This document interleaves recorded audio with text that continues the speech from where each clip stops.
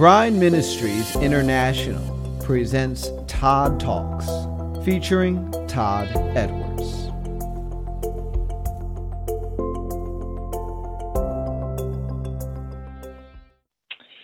Amen. Thank you, Tony. And thank you, everyone, for being here. Yes, I did share with Dan and Christian a little bit about where we're going. You guys can imagine where we're going. We're finishing up Isaiah 60 and then beginning one of the most important and well-known passages in Scripture, the beginning of Isaiah 61. And there's a lot to say. There's a lot to dig into. However, God decided to turn it upside down on me just this morning on how we're going to approach it.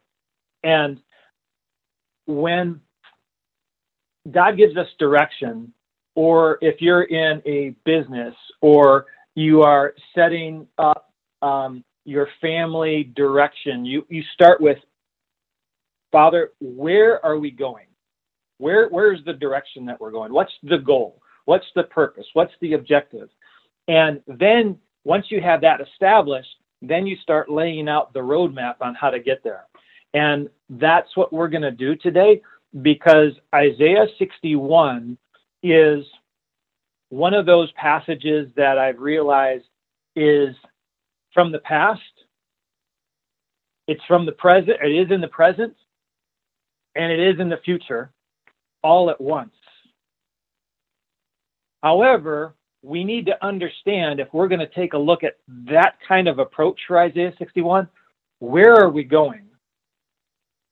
Where is the end goal? And we know, being outside of time, that the end goal is today. So that's also something that we have to wrap our heads around, that the goal that will be is. So keep that in mind.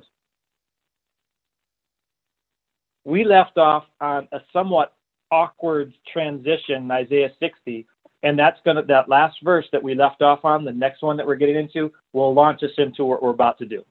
So off we go. Get ready. Isaiah 60, verse 14 is where we stopped and we did not get to. Isaiah 60, verse 14. The sons also of them that afflicted you shall come bending unto you, and all they that despise you shall bow themselves down at the soles of your feet. And remember, going back to verse 1 in Isaiah 60, arise, shine, for the light has come, your light has come, and the glory of Yahweh has risen upon you. And we talked about, who is Isaiah talking to right now? Who is this about? And some people said, well, it's us. Some people said, well, it's Zion. And the answer is yes. And we're going to see how even more so that us and Zion are one in the same in different ways. So now Isaiah 60, verse 14, and I stopped purposefully right there in the middle of the verse, because it's the sons of them that afflicted you, Zion, you, Tony, you, Todd, will come bending unto you. They that despise you, me, Zion, shall bow themselves down at the soles of your feet. And now we know exactly who he's talking to. And they shall call you, Zion, you, Todd, you, Bride Tribe, you, everyone here, you, the remnant, you, the faithful. They shall call you the city of Yahweh, the Zion of the Holy One of Israel.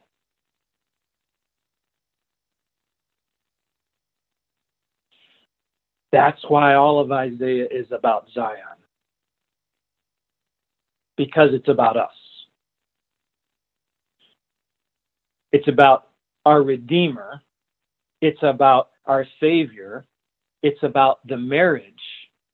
It's about our Creator and our relationship with Him as Zion. So now let's go and set where we're going, which is where we are. And keep that in mind. We usually go back to Genesis in reference.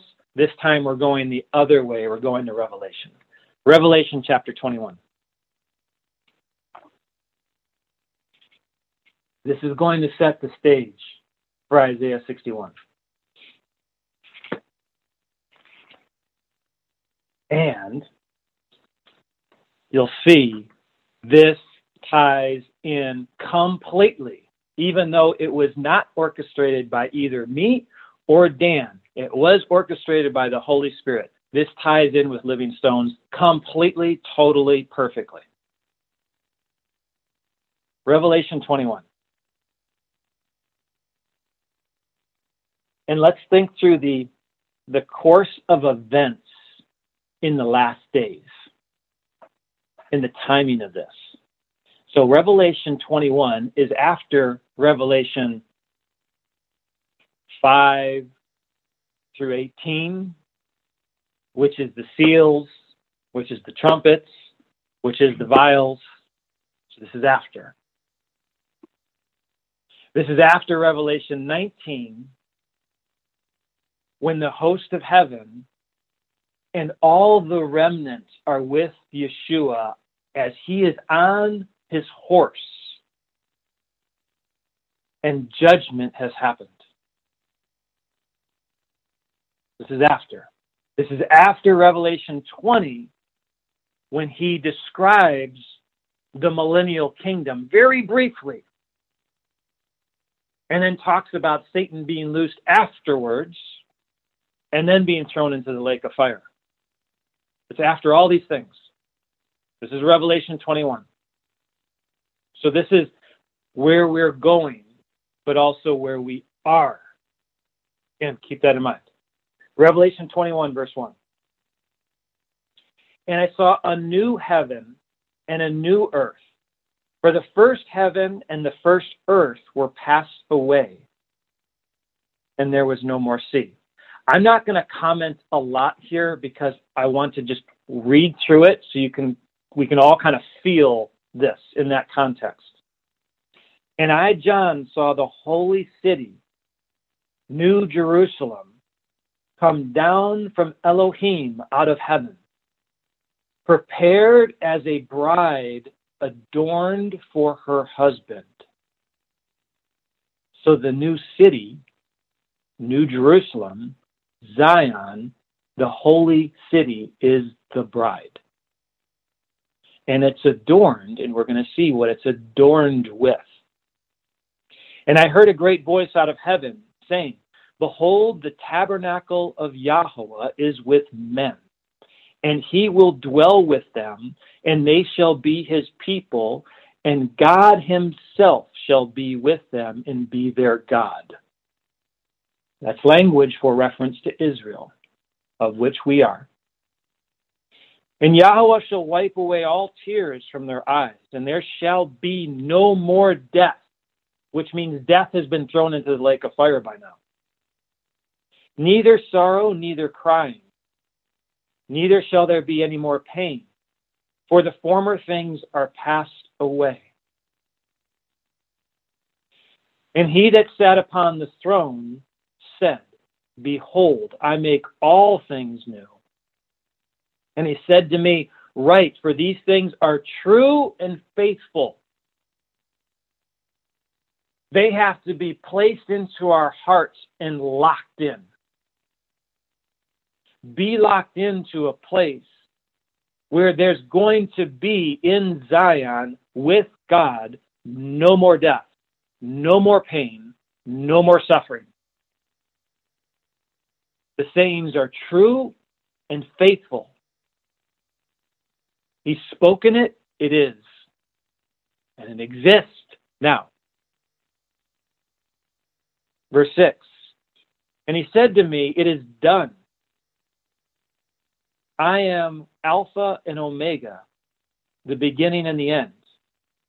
I will give unto him that is athirst the fountain of the water of life freely, without measure, is what he's saying. He that overcomes, because it's in reference to everything else that happened before, all things, and I will be his God, and he shall be my son. And we've talked about covenantal relationships before. The word son there means that is the inheritance component. So whoever gets to this place and has overcome has inherited all things.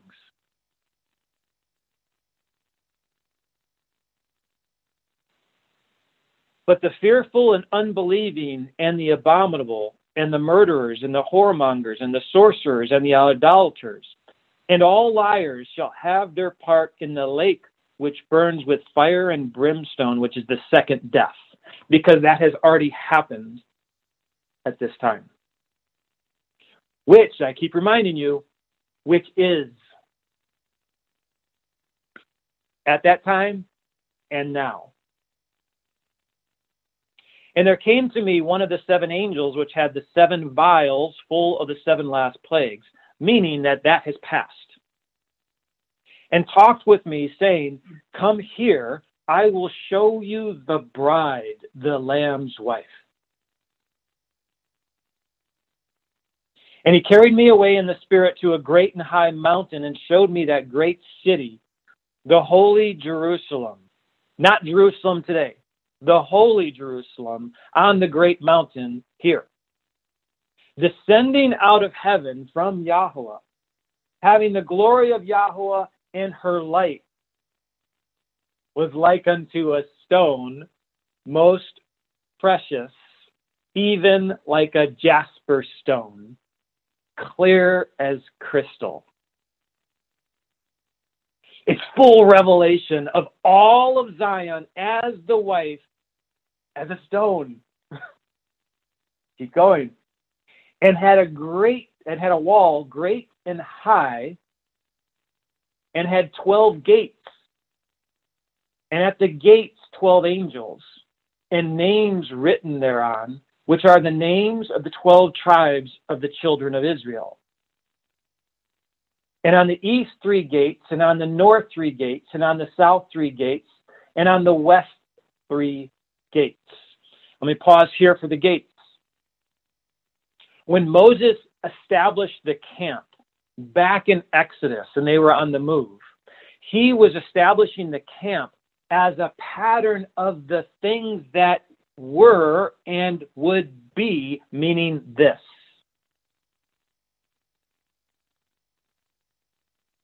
Moses saw the holy city, the Lamb's wife, and then arranged the camp as a type in similitude of the pattern of heaven. And the gates, because they're named after Israel, on the north, the south, the east, and the west, that is showing the entry points of coming into Zion, was always and always will be through Israel, of which we are. So the gates is entry into heaven. It's the covenants made with Israel. And all those who would join to Israel's God. And that's why over and over again, he refers to himself as the God of Abraham, the God of Isaac, the God of Jacob.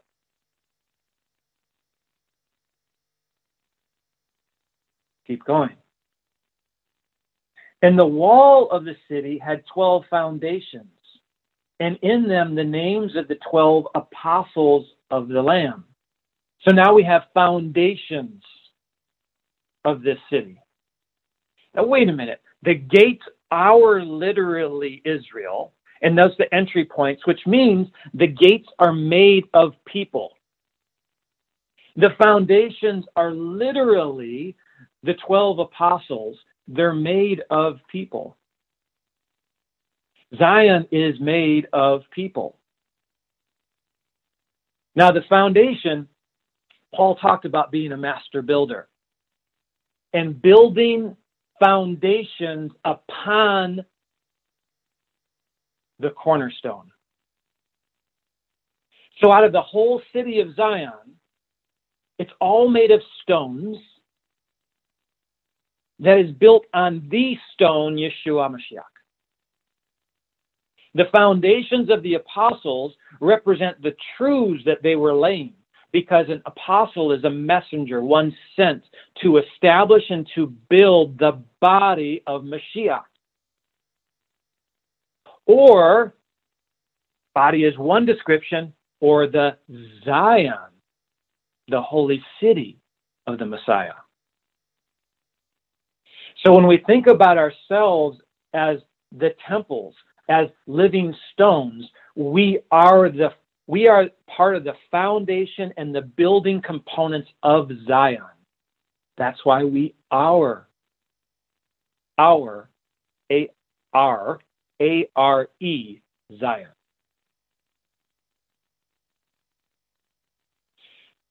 So when Paul was looking at people, and going back to it, when Yeshua healed the blind man and said, "What do you see?" "I see men as trees." When Paul was looking at people, he was seeing them as components of Zion. Living stones that were being built up as the bride, as Zion.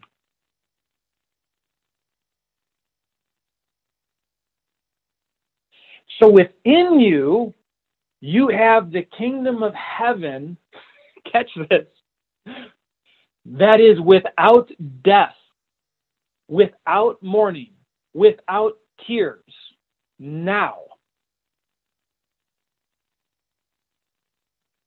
Not will be, that's true. Because it's not will be only. It's will be and is. So much so that 3,500 years ago, Moses saw this and built the encampment of the 12 tribes of Israel after the pattern of Revelation 21. Keep going. Revelation 21. Verse 15.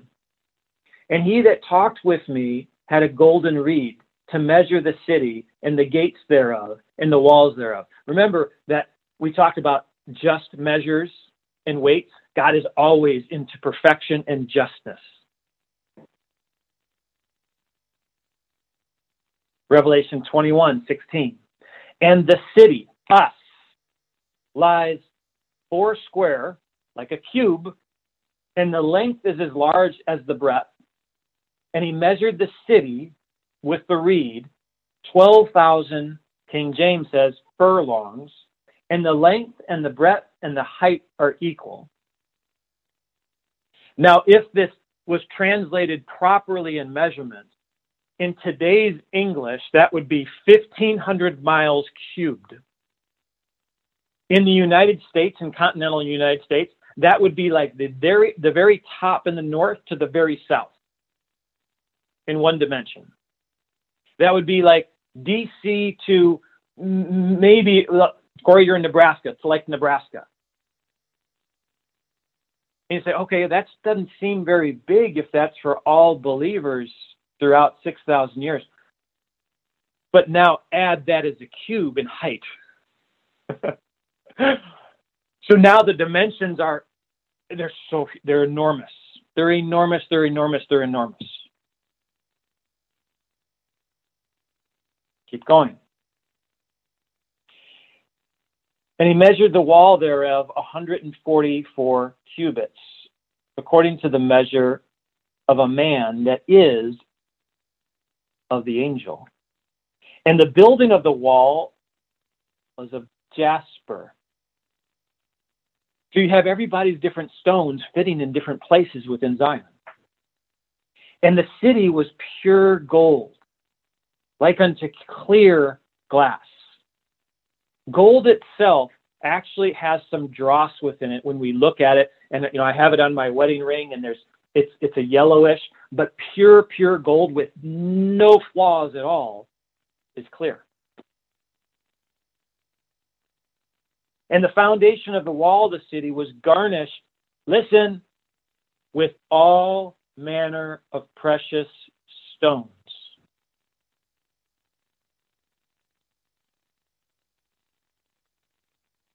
The first foundation was jasper, the second sapphire, the third calgony, the fourth emerald, the fifth sardonyx, and it keeps going all the way through 12 stones. Now, Daniel talked about last time in his study on Sunday night, the 12 stones was on the breastplate. So now get ready for this. Zion is a priest. Which totally makes sense because we're priests. Which totally makes sense because we will be ministering to him for all eternity. So Zion itself, made up of us, which are stones on the foundations of on the cornerstone, Yeshua, in bringing in all the people of all of the remnant through Israel, is a priest unto God. And it is a priest that is more elevated than Satan ever was because he only had 9 stones.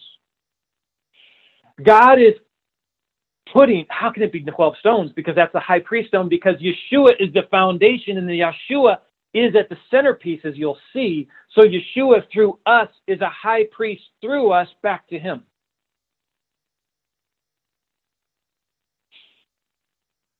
Like the Father and the Son are one, he is going to make us one with him as the holy city. Keep going. Revelation 21:21. And the 12 gates were 12 pearls. Now, pearl is an interesting thing to think about, the pearl. Why did they throw pearls in there? What happens with an oyster when it has a blemish? A pearl is formed around it, which is us. We started off with the blemish, but now we are pearls. So that's also part of the symbolism in there. And the street of the city was pure gold, as it were transparent glass. Like the sea of glass. And I saw no temple therein, for Yahweh El Shaddai and the Lamb are the temple of it. And the city had no need of sun, neither of the moon, to shine in it, for the glory of Yahweh did lighten it, and the Lamb is the light thereof. They have become one with us in the city as the city. There doesn't even need to be any outside light because the light is from within and he is the light.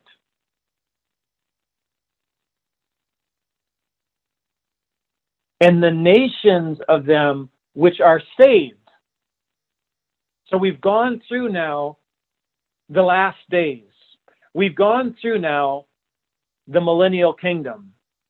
Nations have been saved. So you start off with individuals, families, cities, nations now. Sheep nations have now come into Zion. Zion has called them forth. They have become one, and now they are there in the new Jerusalem, which is holy, perfect, complete Zion. Because even during the millennial kingdom, Zion is still going to be being developed. All these sheep nations, as Dan calls them, are going to grow and mature and get to a place of holiness, where at the end of the millennial kingdom, they will have entered completely into Zion, and they're no longer going to be even yellow gold. They will be pure, see-through gold, because all of the dross will be removed. From nations. I was sharing this with Dan earlier this week. The Bible says that one will put 1,000 to flight, 2, 10,000 to flight. Imagine a nation putting 1 billion to flight. 2 nations in holiness, endless to flight. It's over.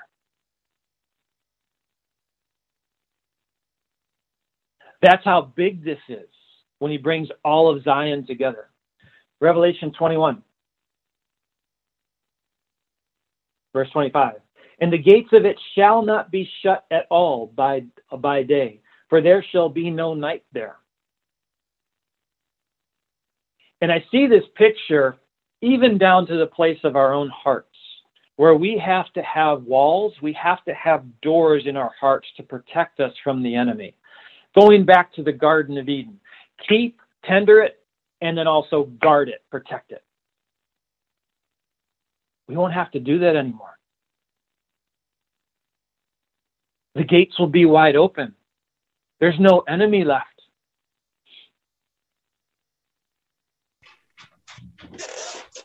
And they shall bring the glory and honor of the nations unto it.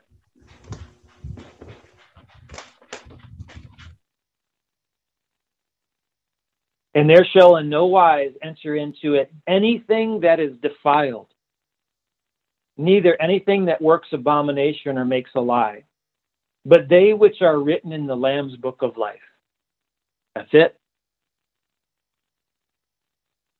Revelation 22, I'm going to read the next 5 verses to conclude with the end of where we're going and where we are. I keep saying this because I want you guys to receive this.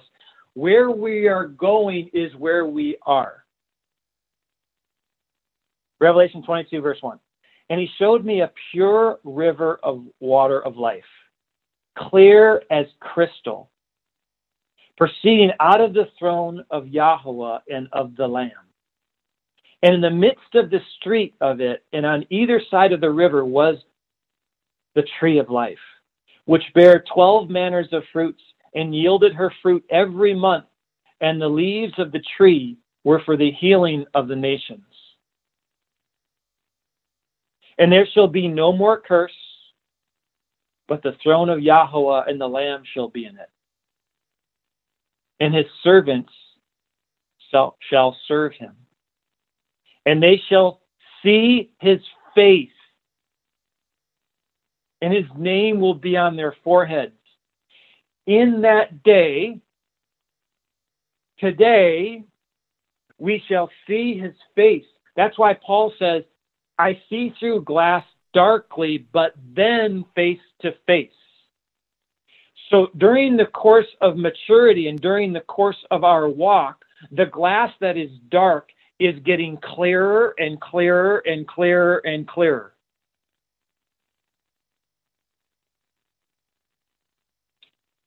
Verse 5, 22:5. And there shall be no more night there, and they need no candle, neither light of sun.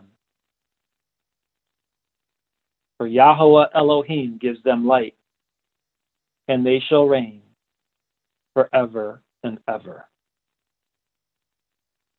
That's where we're going. That's where we're at.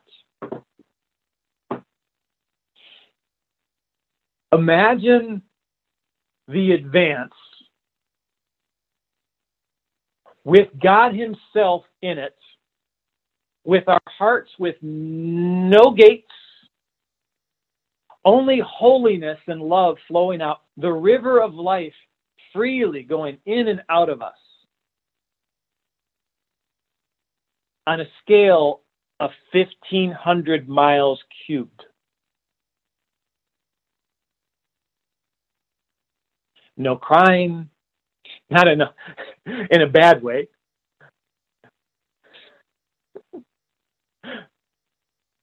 No more tears, no more pain, no more death. That's the glory of what he's placed inside of us, that we are the praise of his glory. Go back to Isaiah. So keep that in mind. Everything in Revelation 21 is where we're going and where we are. So think about that. When the Father looks at us through Yeshua, that's what he's seeing. He's seeing us as already being one. Not only with each other, but with him. Already complete as the building of the Lamb's wife. Isaiah 60:1.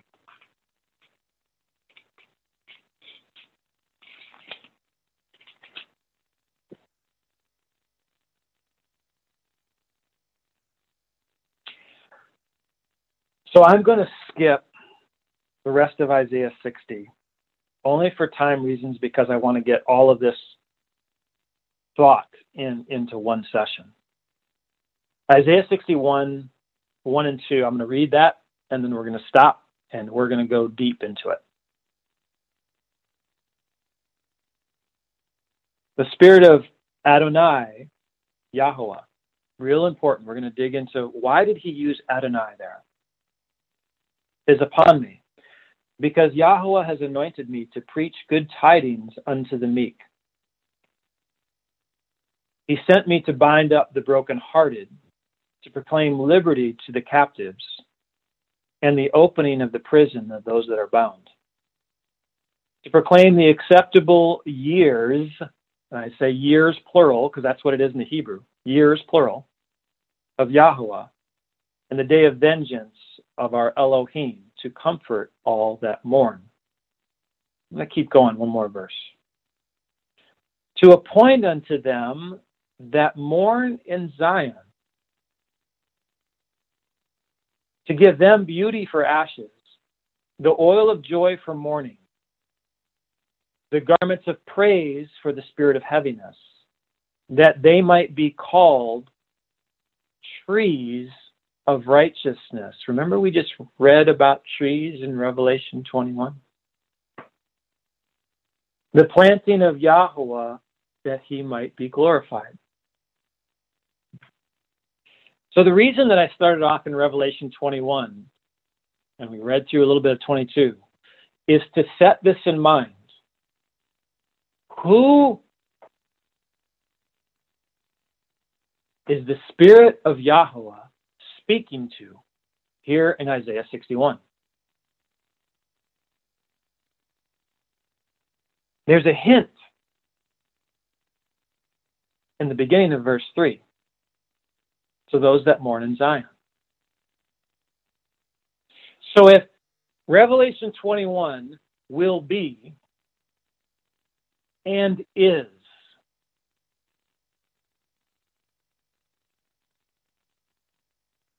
Holy Spirit is speaking to us who are in Zion today and were and will be. We are mourning for Zion. We are brokenhearted for Zion, in Zion. We are held captive in the Spirit. We are held captive in prisons, pleading with our God for Revelation 21 to be made manifest. That's who he's speaking with. We think about Isaiah 61 as, oh, that's the lost that he's bringing in. Well, we were the lost. And since Zion will be and is, that means we were lost, we are lost, and in the future, like the last days, we're also in that position. But likewise, we were Zion, we are Zion, and we will be Zion. This is all at the same time. So what he's speaking to are us as Zion right now. I hear your mourning and your crying for what your heart is crying out for Zion to be, the Lamb's wife. It is coming to pass. And you are brokenhearted over it. You need to hear the good tidings of what will be and what is. And some of you have been held captive and in prison because of the enemy's desire not to have this happen. So let's put it in more context now. Luke chapter 4. We're going to keep going deeper into this. Luke chapter 4. We will break apart the verses, the first 3 verses of Isaiah 61. But we need to put it in even more context because this was spoken by Yeshua, and the context of it is really, really important.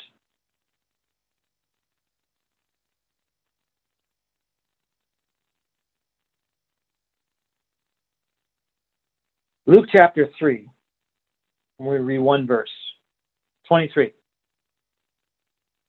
And Yeshua himself began to be about 30 years of age, being as he was supposed the son of Joseph, which is the son of Eli. Now, it's important to note that he was 30 years. Why was he 30 years? Because I'm not going to go through all the history of this, but in the Levitical priesthood, so he is fulfilling the Levitical priesthood as a priest, even though he's of the tribe of Judah. And then he is fulfilling it to reestablish a priesthood that already was, which is the priesthood of Melchizedek, king, righteousness, priestly king. And under the Levitical priesthood, you could only be a priest when you started at the age of 30. So there was a beginning of days. And then it ended when you were 50 years old. So there was an end of days. Likewise, you had to have the right mother, a Levi, and you had to have the right father, a Levi. And depending on the branch of the Levitical priesthood, in terms of being of the after Levi, the three sons, Korath, Merari, and I'm blanking on the third one right now, that gave you the designation of what your priestly functions were. So Yeshua comes in as of the tribe of Judah, but he's also of the tribe of Levi, and I think we've studied that before together. So he's coming in to fill both. So he comes on the scenes with John, getting baptized by John, who is the legitimate high priest, legitimate Levitical high priest, to be the priest. That's what's happening all behind the scenes. All of this is happening. All this is happening. So now he comes into the synagogue in Luke chapter 4, verse 1. I'm sorry, I'll highlight this a little bit first. Luke chapter 4, verse 1 through verse 13. He's tempted by Satan. Now, why is he tempted as Satan? He is being tempted by Satan to see if he qualifies as priest. He's trying to find a blemish in the priest. He's also being allowed to be tempted by Satan to show that he is a perfect priest that is actually above the Levitical priesthood of men. Because the book of Hebrews says that there needed to be another priesthood after the Levitical priesthood because the priesthood of Levi, they all died, representing they actually were men that were filled with sin. So this whole thing about why did Satan tempt Christ, it was about the priesthood to see if he qualified, and did he need a sacrifice for himself? And what does Yeshua say? He found no place in me. Yeshua didn't need a sacrifice for himself. He needed a sacrifice for us. Was he qualified to intercede for the nation? So what happens is this whole temptation is about qualifying and examining Yeshua as the priest. And he goes through there's all different kinds of layers on what he does, these three different temptations. But the point is, he is being set up as a greater priest even than John the Baptist. And that's why Yeshua said there is no man greater of woman born until this time like John. Because he was the legitimate priest that's going to anoint the Melchizedek priest. But he that is least in the kingdom of what we just read in Revelation 21 is now of me, and through them I am a Melchizedek priest. And that's what he's differentiating. Luke chapter 4, verse 23. I skipped a whole bunch. What am I doing? Luke chapter 4, verse 14. And Yeshua returned in the power of the Spirit unto Galilee, for there went out of him fame throughout all the region. Little side note on the Galilee piece. Why did he go to Galilee? Why did he come out of Galilee? Because when the northern kingdom was taken into captivity by Assyria, it wasn't taken into captivity all at once. Actually, the tribe of Naphtali in the north, which land included Galilee, was taken first. Then, almost 10 years later, the rest of the northern kingdom goes. So Yeshua is purposefully saying, I'm going to the beginning place of where Israel got broken, in Galilee. So he taught. So now we get to verse 16. Luke 4:16. And he came to Nazareth where he had been brought up. And as his custom was, he went into the synagogue on the Sabbath day and stood up to read. And there was delivered unto him the book of the prophet Isaiah. Praise God that we've been studying Isaiah. And when he opened the book, he found the place where it was written. Isaiah 61 and part of 62. The Spirit of Yahweh, Adonai, is upon me, because he has anointed me to preach the gospel to the poor. He has sent me to heal the brokenhearted, to preach deliverance to the captives and the recovering of the sight to the blind, to set at liberty them that are bruised, to preach the acceptable years of Yahweh. And he closed the book, and he gave it again to the minister and sat down. And the eyes of all of them that were in the synagogue were fastened on him. And he began to say to them, this day is the scripture fulfilled in your ears. And all bore witness to him and wondered at the gracious words which proceeded out of his mouth. And they said, is this not Joseph's son? Now, isn't that I read Luke 3:23 because supposedly he was Joseph's son, because there's a reference to this about being priest. What are they talking about? And he said to them, you will say surely to me this proverb, physician, heal yourself. Whatsoever we have heard done in Capernaum, do here also in your country. And he said, verily, verily, I say unto you, no prophet is accepted in his own country. But I tell you of a truth. This is really weird. We need to dig in. Why is he saying these things? Why did he pick this out? Many widows were in Israel in the days of Elijah, when the heaven was shut up 3.5 years, when great famine was throughout all the land. But none of them was Elijah sent, except unto Sarepta, a city in Sidon, unto a woman that was a widow. So Yeshua is referencing Elijah in just this one incident in Elijah. Then he reversed to Elisha, verse 27. And many lepers were in Israel in the time of Elisha the prophet, and none of them were cleansed, saving Naaman the Syrian. And all they in the synagogue, when they heard these things, were filled with wrath, and rose up and thrust him out of the city, led him to the brow of a hill whereon their city was built, that they might cast him headlong. But he, passing through the midst, went his way. This is all around the context of Isaiah 61. So let's talk a little bit about this before we delve into Isaiah 61. So first of all, Luke 4:23 and 24, physician, heal yourself. He is basically prophesying the suffering servant.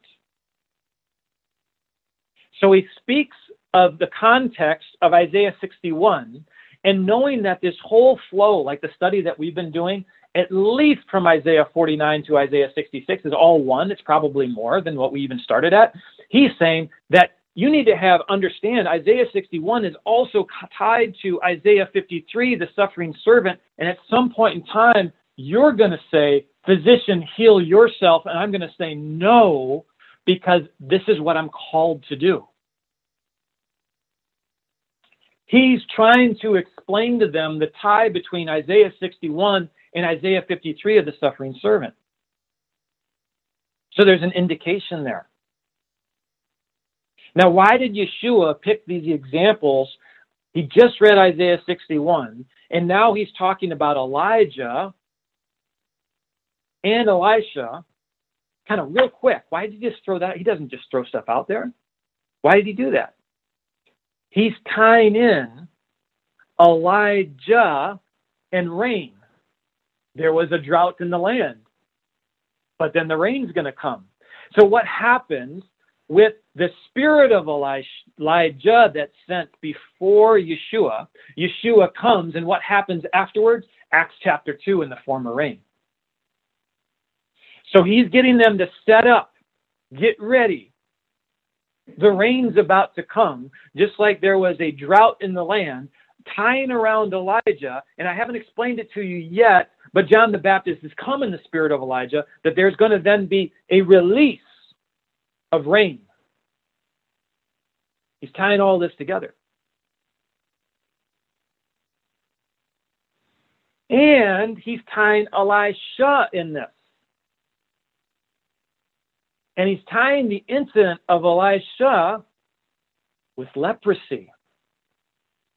And leprosy is in reference to sin. It's always representative of sin. And the purging of sin on the 7th time of the dipping of Naaman in the Jordan River.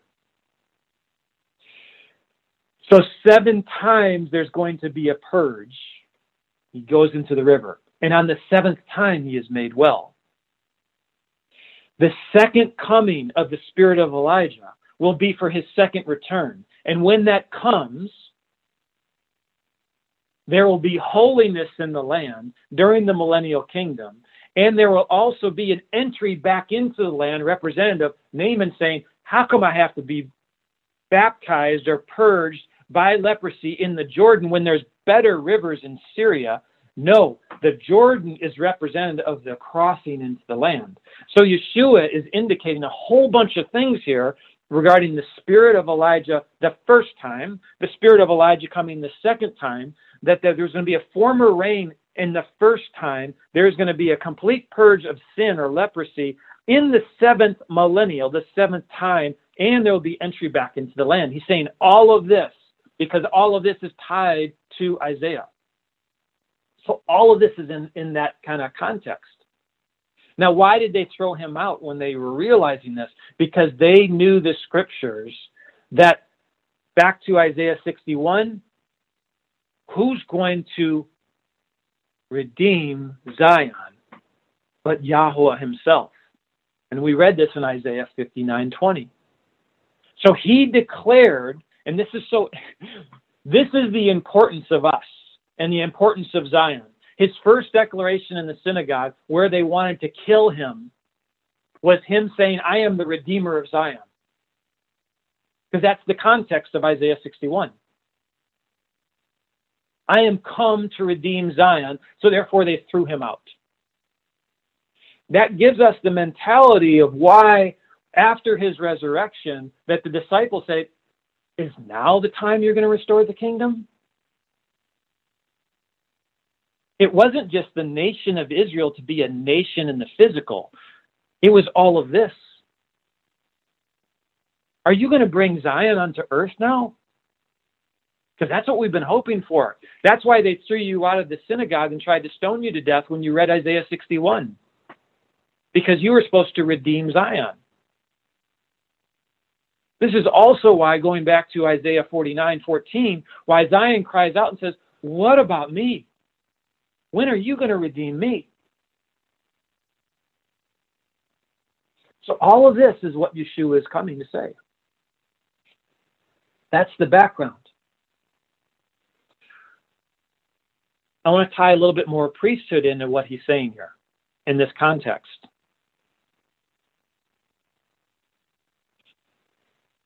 So a little bit more background on Israel, Galilee, Judah in terms of the priesthood. And this is all a setup so we can now pick apart Isaiah 61 some more.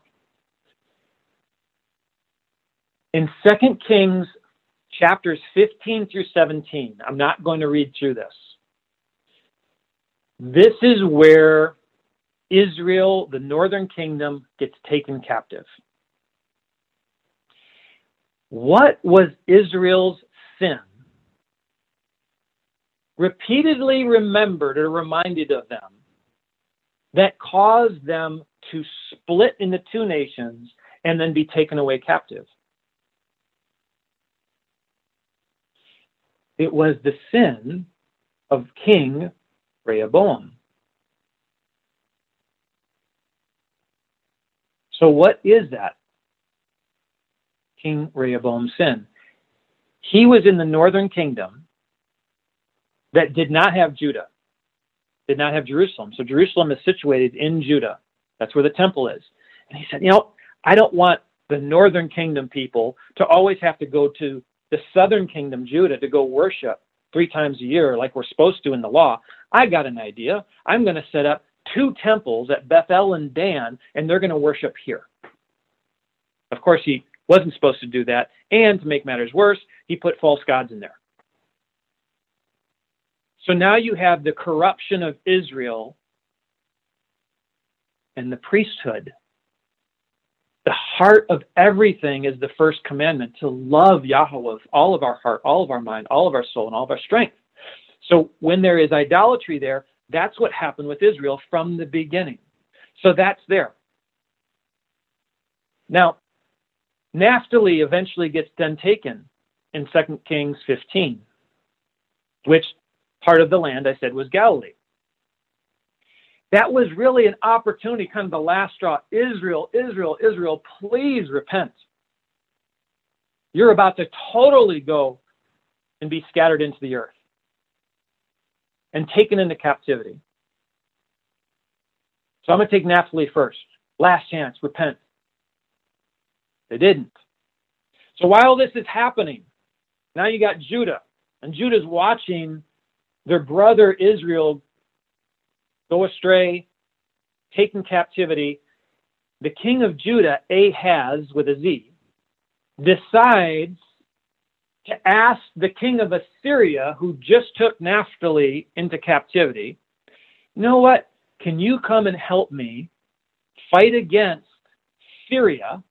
So the Assyrian king fight against Syria on my behalf and fight against my brother Israel. So this happens. And the king of Assyria just comes, blast Syria. Well, King Ahaz of Judah is observing this. And he's in Syria observing the Assyrian king beat the Syrian king.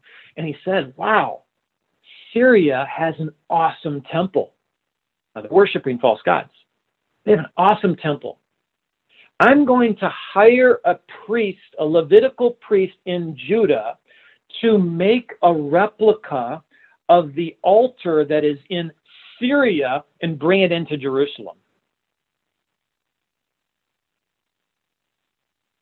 So Judah's response to Israel being taken captive, and why were they taken captive? Because the priesthood was corrupt. Now Judah, which already has corruption in the temple, and every once in a while, because of Solomon, every once in a while afterwards, there would be a good king like Hezekiah or Josiah that would come and clean out the temple, get rid of all the garbage. But it kept coming back in. So now you have King Ahaz that permanently makes an altar after the likeness of a false deity in Syria into Jerusalem. So all of this I'm saying is background, because this is the corruption of Israel. It was always, always, always around the priesthood. And you're going to see how this ties together. So what happens with Judah, for example?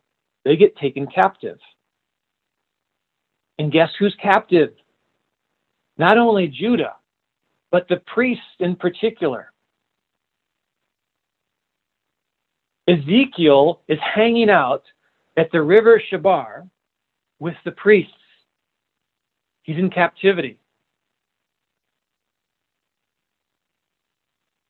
So Satan wanted to corrupt the priesthood of Israel, corrupt the priesthood of Judah, and take them captive. And the priests that remained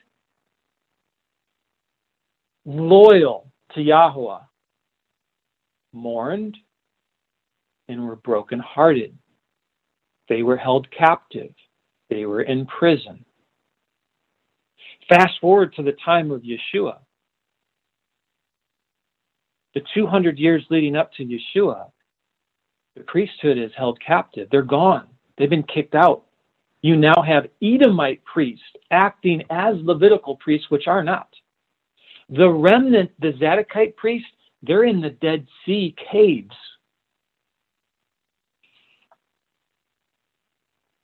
They're mourning, waiting for Melchizedek, the high priest, to come. They're brokenhearted, seeing Israel is just a mess. It's gone. It's scattered. There's no priesthood. The temple's corrupt. Nothing is. They're captive. They're in prisons. So literally, the priesthood of Zion went through all of this activity because in the natural, it also happened in the spirit first.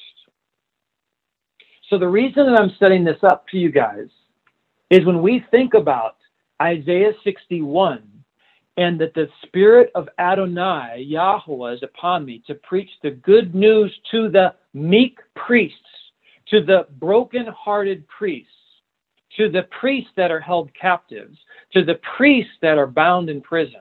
That's what he's speaking of.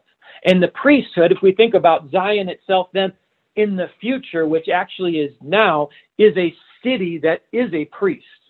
It's a collection of priests, and as a collection of priests, it is a priest with 12 stones. So the whole point is, Yeshua comes as the Redeemer priest to redeem the priests. And that's why he speaks this in the synagogue. And he ties it to the spirit of Elijah for his first coming and for his second coming. That's all the setup. Back to Isaiah 61. Now let's pick this apart some more.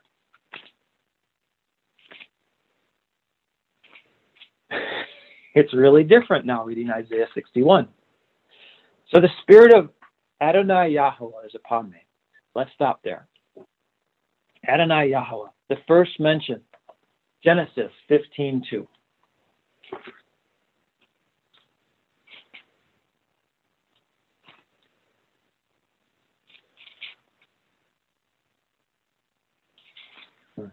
Genesis 15:2. And Abram said, Adonai Yahweh, first mention of Adonai. What will you give me, seeing I go childless? And the steward of my house is Eliezer of Damascus. What was Zion's cry? I am a barren woman. I am childless. So Adonai comes to Abram and says, no, Abraham, I'm going to produce offspring through you. The spirit of Adonai comes to Zion and says, no, Zion, I'm going to produce offspring through you.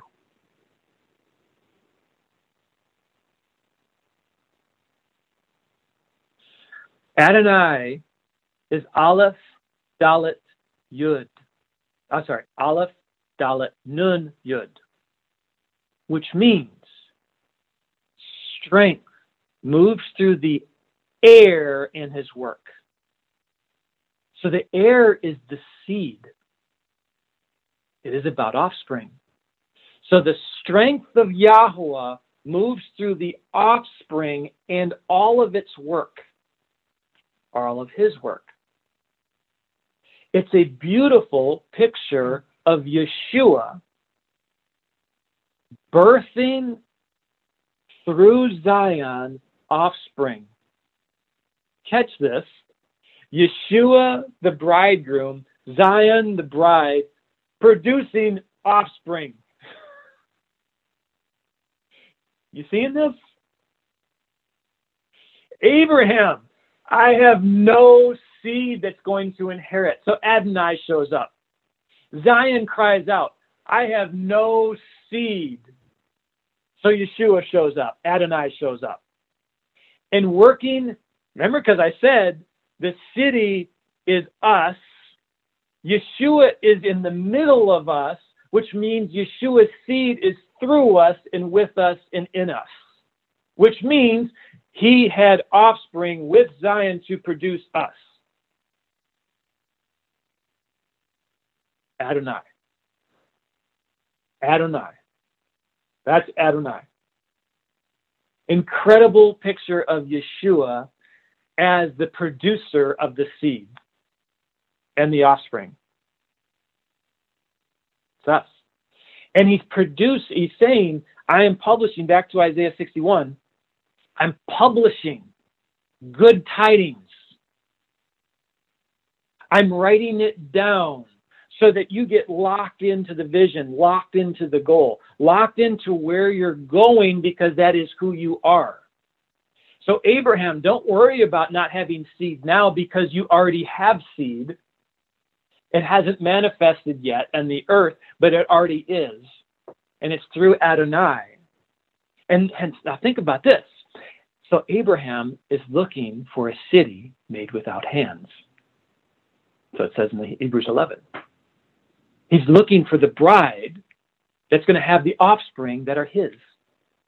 See, he's not even seeing now it's just going to be me and Sarah having the offspring, being Isaac. It's going to be me as Zion with Yeshua, the bridegroom, is having offspring, and that's the city made without hands.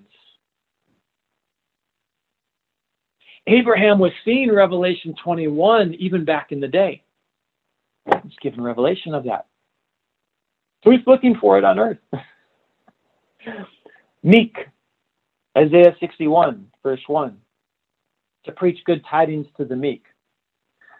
I love this verse. First mention of meek, Numbers. Numbers chapter 12.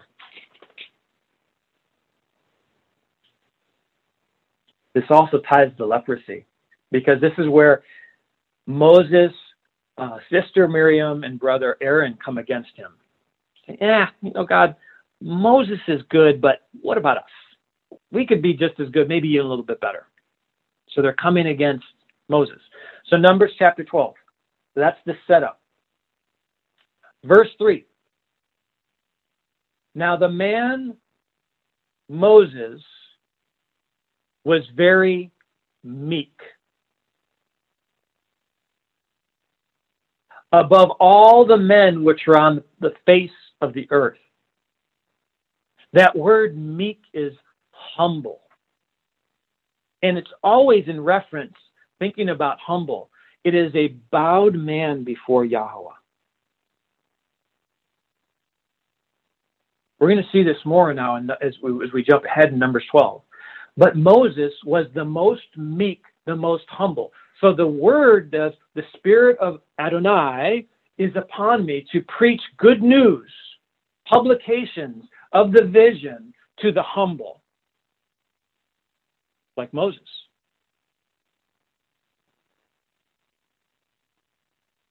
Jump ahead to verse 6. Numbers 12, verse 6.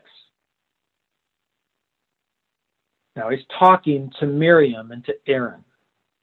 And he said, hear now my words. If there be a prophet among you, I, Yahweh, will make myself known to him in a vision, and will speak to him in a dream. Verse 7. My servant Moses is not so, who is faithful in all my house. House, Zion. He's faithful in all of Zion. With him will I speak mouth to mouth, even apparently, and not in dark speeches. And the similitude of Yahweh shall he behold. Wherefore then are you not afraid to speak against my servant Moses? Yahweh is saying, prophets I speak to in dreams and visions. But Moses, who's the meekest, most humblest person on the earth, mouth to mouth, face to face.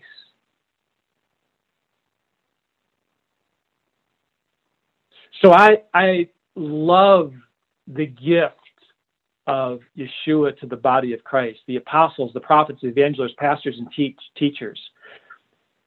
But the function of a prophet is not as great as the person's character who is meek and humble.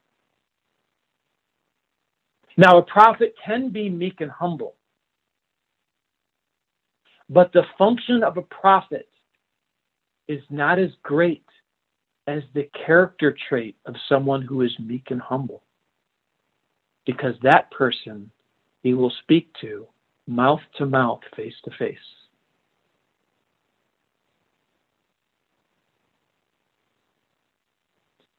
That's a priest. And we've gone through the definition of Zadik, the righteous. It is a humble person bowing down.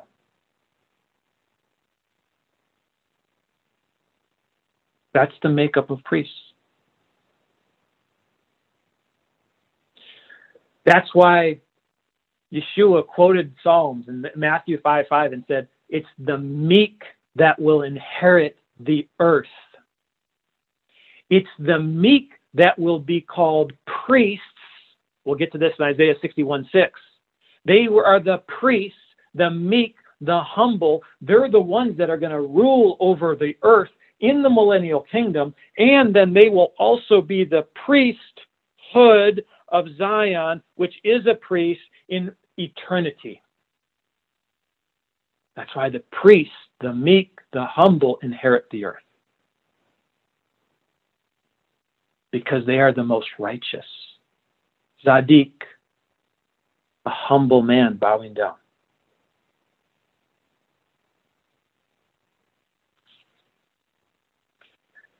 Broken.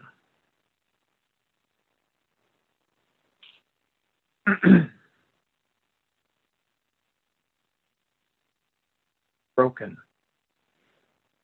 So a broken vessel. Leviticus.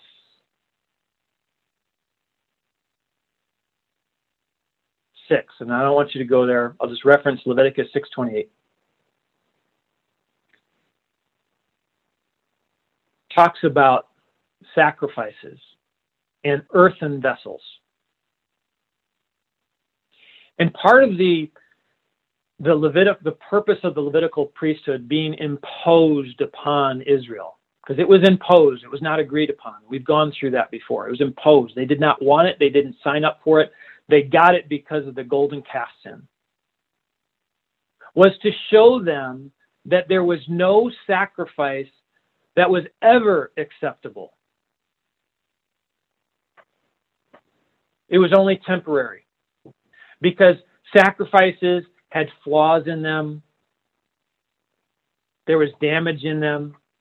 That's why they were always inspecting the lamb. They were inspecting the red heifer. They were inspecting all these sacrifices to bring something broken, scarred, or damaged was an abomination. It wasn't acceptable. But the brokenhearted, it comes from the same word as a broken or a scarred sacrifice. Now is the same word that we see in Isaiah 61, where now the humble are the scarred, damaged sacrifices. And he's speaking to them. That's us.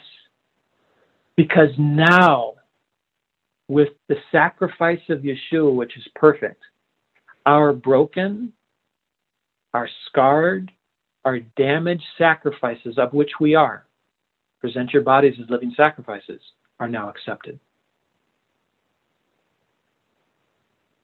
And who presents sacrifices? Priests. So you got both the meek and you have the sacrifices, the people bringing sacrifices. They need to hear the good news. So Adonai comes as the offspring giver and says, I accept your broken, damaged sacrifice because you are Zadik, you are humble, you are meek. And I will come to you face to face. That's what he's saying in Isaiah 61:1. There's more.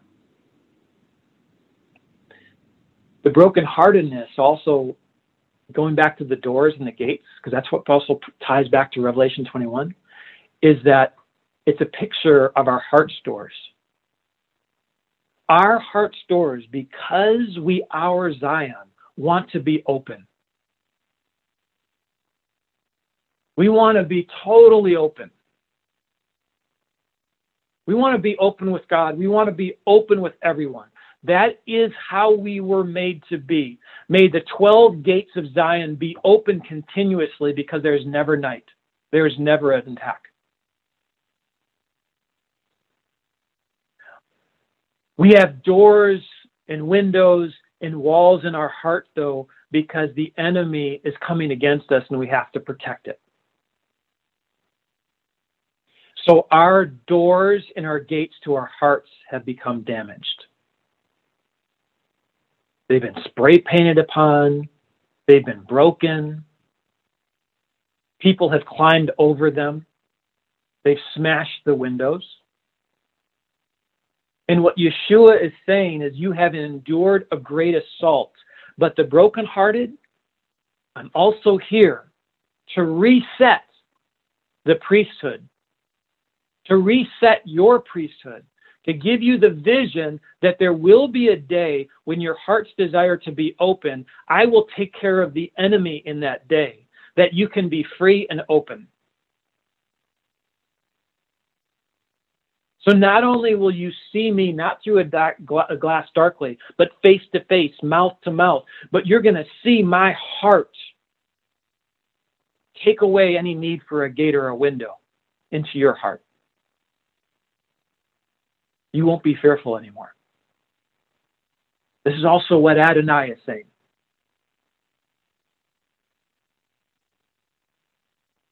And that's why in Isaiah 59:16 that we read, that Yeshua looks down and he sees no man that is a Melchizedek priest, no man that is a Levitical priest can pull this off. So he does it himself. That's why he has to come in the day of vengeance. And he comes as a priest. The first thing that he puts on is the breastplate of righteousness. We talked about that. Back to Isaiah 61. Liberty. I want to pick on the word liberty a little bit. I do want to jump to the phrase of where liberty comes from. Leviticus 25.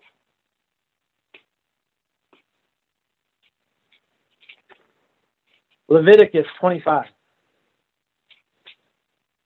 See, I remember the first time that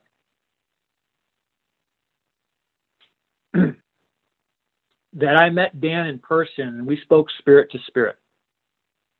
And I remember him asking me,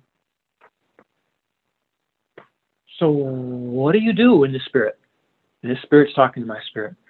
And I said, I build multi-ministry realms. That was my expression to say, I'm part of the architect committee that builds Zion. And I've known for years that Isaiah 61 was on my scroll. And he said, well, are you doing it now? And I said, yes, but really no. What do you mean no? Well, I have things locked up because it's not time yet. What do you mean things aren't time yet? Because I'm supposed to be building and connecting one realm of a person with another realm of a person. One ministry realm, this is prophetic. Back then I'm seeing this. One ministry realm or one body with another body, but I can't do it yet because there would be too much friendly fire. Meaning the gates that people want to open up to one another, they would actually be arrows coming out of their gates because of the brokenness in their hearts to damage another person who was trying to be open to them. And that's also why we have doors and gates and windows, even with each other who love Yeshua and love one another, is because of our damage. We actually, if we open the doors, boom, arrows are going to fly out at each other. I said, Dan, I can't do that. And in that discussion, we prayed, and Yahweh said, yes, begin. And I don't know, that was like 6 years ago. Because to join someone's realm and join someone's heart in transparency, no walls, no gates, requires holiness. So in Leviticus 25, verse 10, that's the setup to this. Here's the liberty piece. Leviticus 25, verse 10. And you shall hallow the 50th year and proclaim liberty throughout the land unto all of the inhabitants thereof, and it shall be a jubilee to you. And you shall return every man unto his possession, and you shall return every man into his family. So part of the proclamation of Adonai is to preach good news, the vision to the humble, to the priest, to bind up the brokenhearted, to say your sacrifice is now accepted, and to proclaim jubilee to all the priests that have lost their possession, lost their position, and saying we're resetting it to the way I originally wanted you to be, and the way you are going to be in the future and are today. Heaven and earth are misaligned. The priesthood needs a jubilee on earth to be reset to where it is and where it will be.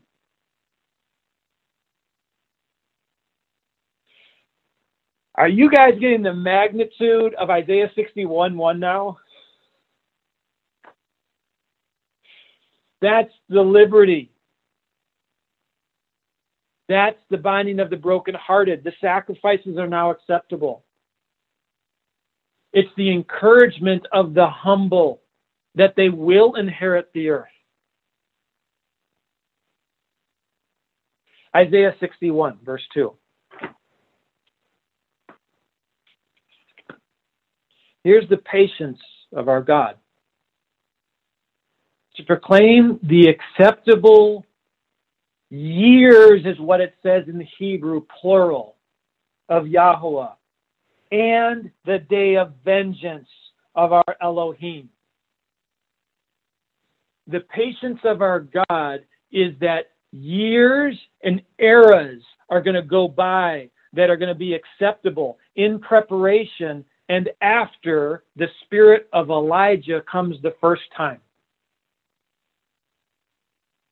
Right away, the apostle said, he's here. He's come. His return is near. The apostle John finishes the book of Revelation. His return is near. It's part of the acceptable years of our God. And I'm going to get into this at the advance. The spirit of Elijah coming the second time. That is the preparation of the day, the one day, the day of vengeance of our God. Patience, patience, patience for years. And then finally, okay, judgment on a day. Spirit of Elijah is going to bring the rain. Spirit of Elijah is going to cleanse the sin of leprosy and cross into the Jordan in a day. That's what he's speaking of. This is what Zion is crying out for and saying, what about me? This is why in Revelation 19:2, when all of the judgment has taken place, Revelation 19:2, of course, before Revelation 21, so in the context of this, the priesthood, the meek, the brokenhearted, the captives of the priesthood, all of the priests, they're the remnant, they're going to say in Revelation 19:2, for true and righteous are your judgments. For he has judged the great whore, and what's the great whore? The city of Babylon, which is against the city of Zion. That's how big this is. It's all about that. Which did corrupt the earth, because the earth was supposed to be inherited by the meek. The earth was supposed to have daughters of Zion populated through it. Instead, it has daughters of Babylon populated through it. And daughters of Jerusalem, not New Jerusalem, not Holy Jerusalem, Jerusalem birthed by Solomon. You have judged and did corrupt the earth with her fornication. Fornication, that's all the idolatry, all the false idols, and has avenged the blood of his servants at her hand. And again they said, Hallelujah, praise be to Yah. And her smoke rose up forever and ever. So the priesthood is going to be in agreement on the day of vengeance. And this is why he comes as the priest. He puts on the helmet because he is the commander of hosts. And he comes with vengeance and zeal. Because the second time is the day of vengeance. And the priesthood will be set because the spirit of Elijah will be coming ahead of that day to prepare his people for judgment. That's why he had to stop in the reading in Luke 4 and not say that, because they couldn't grasp a hold of the suffering servant and the years of the acceptable time of Yahweh. I didn't get to verse 3, Isaiah 61:3, but let's stop there. I think that's a good place to stop. And we'll keep going next time. Heavenly Father, we thank you for not only creating us in your image, but creating us to be with you, that all things that were created for you, us, by you, us, through you, us, will be one.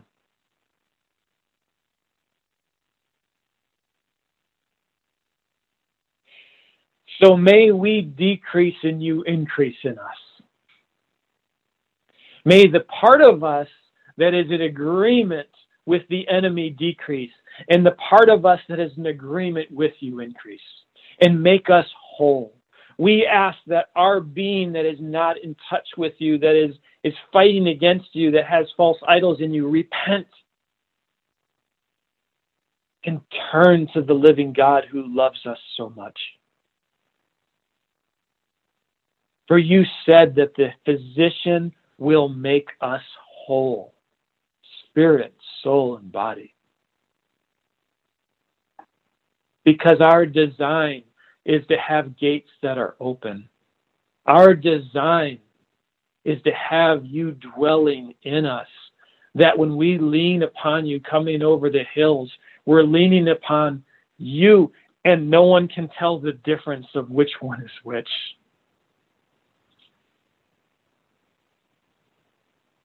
Father, I bless everyone here and encourage them with these words that you have written for our encouragement, that this is and this will be. As much of a truth as Revelation will be,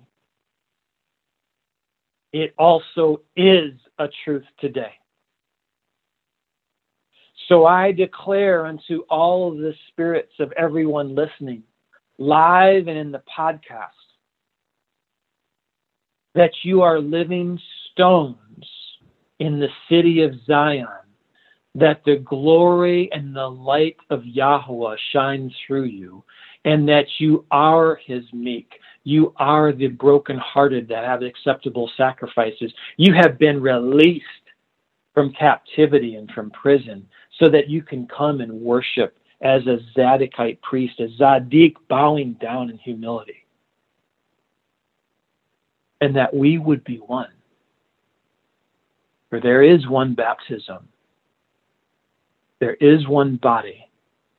There is one faith. And there is one Adonai.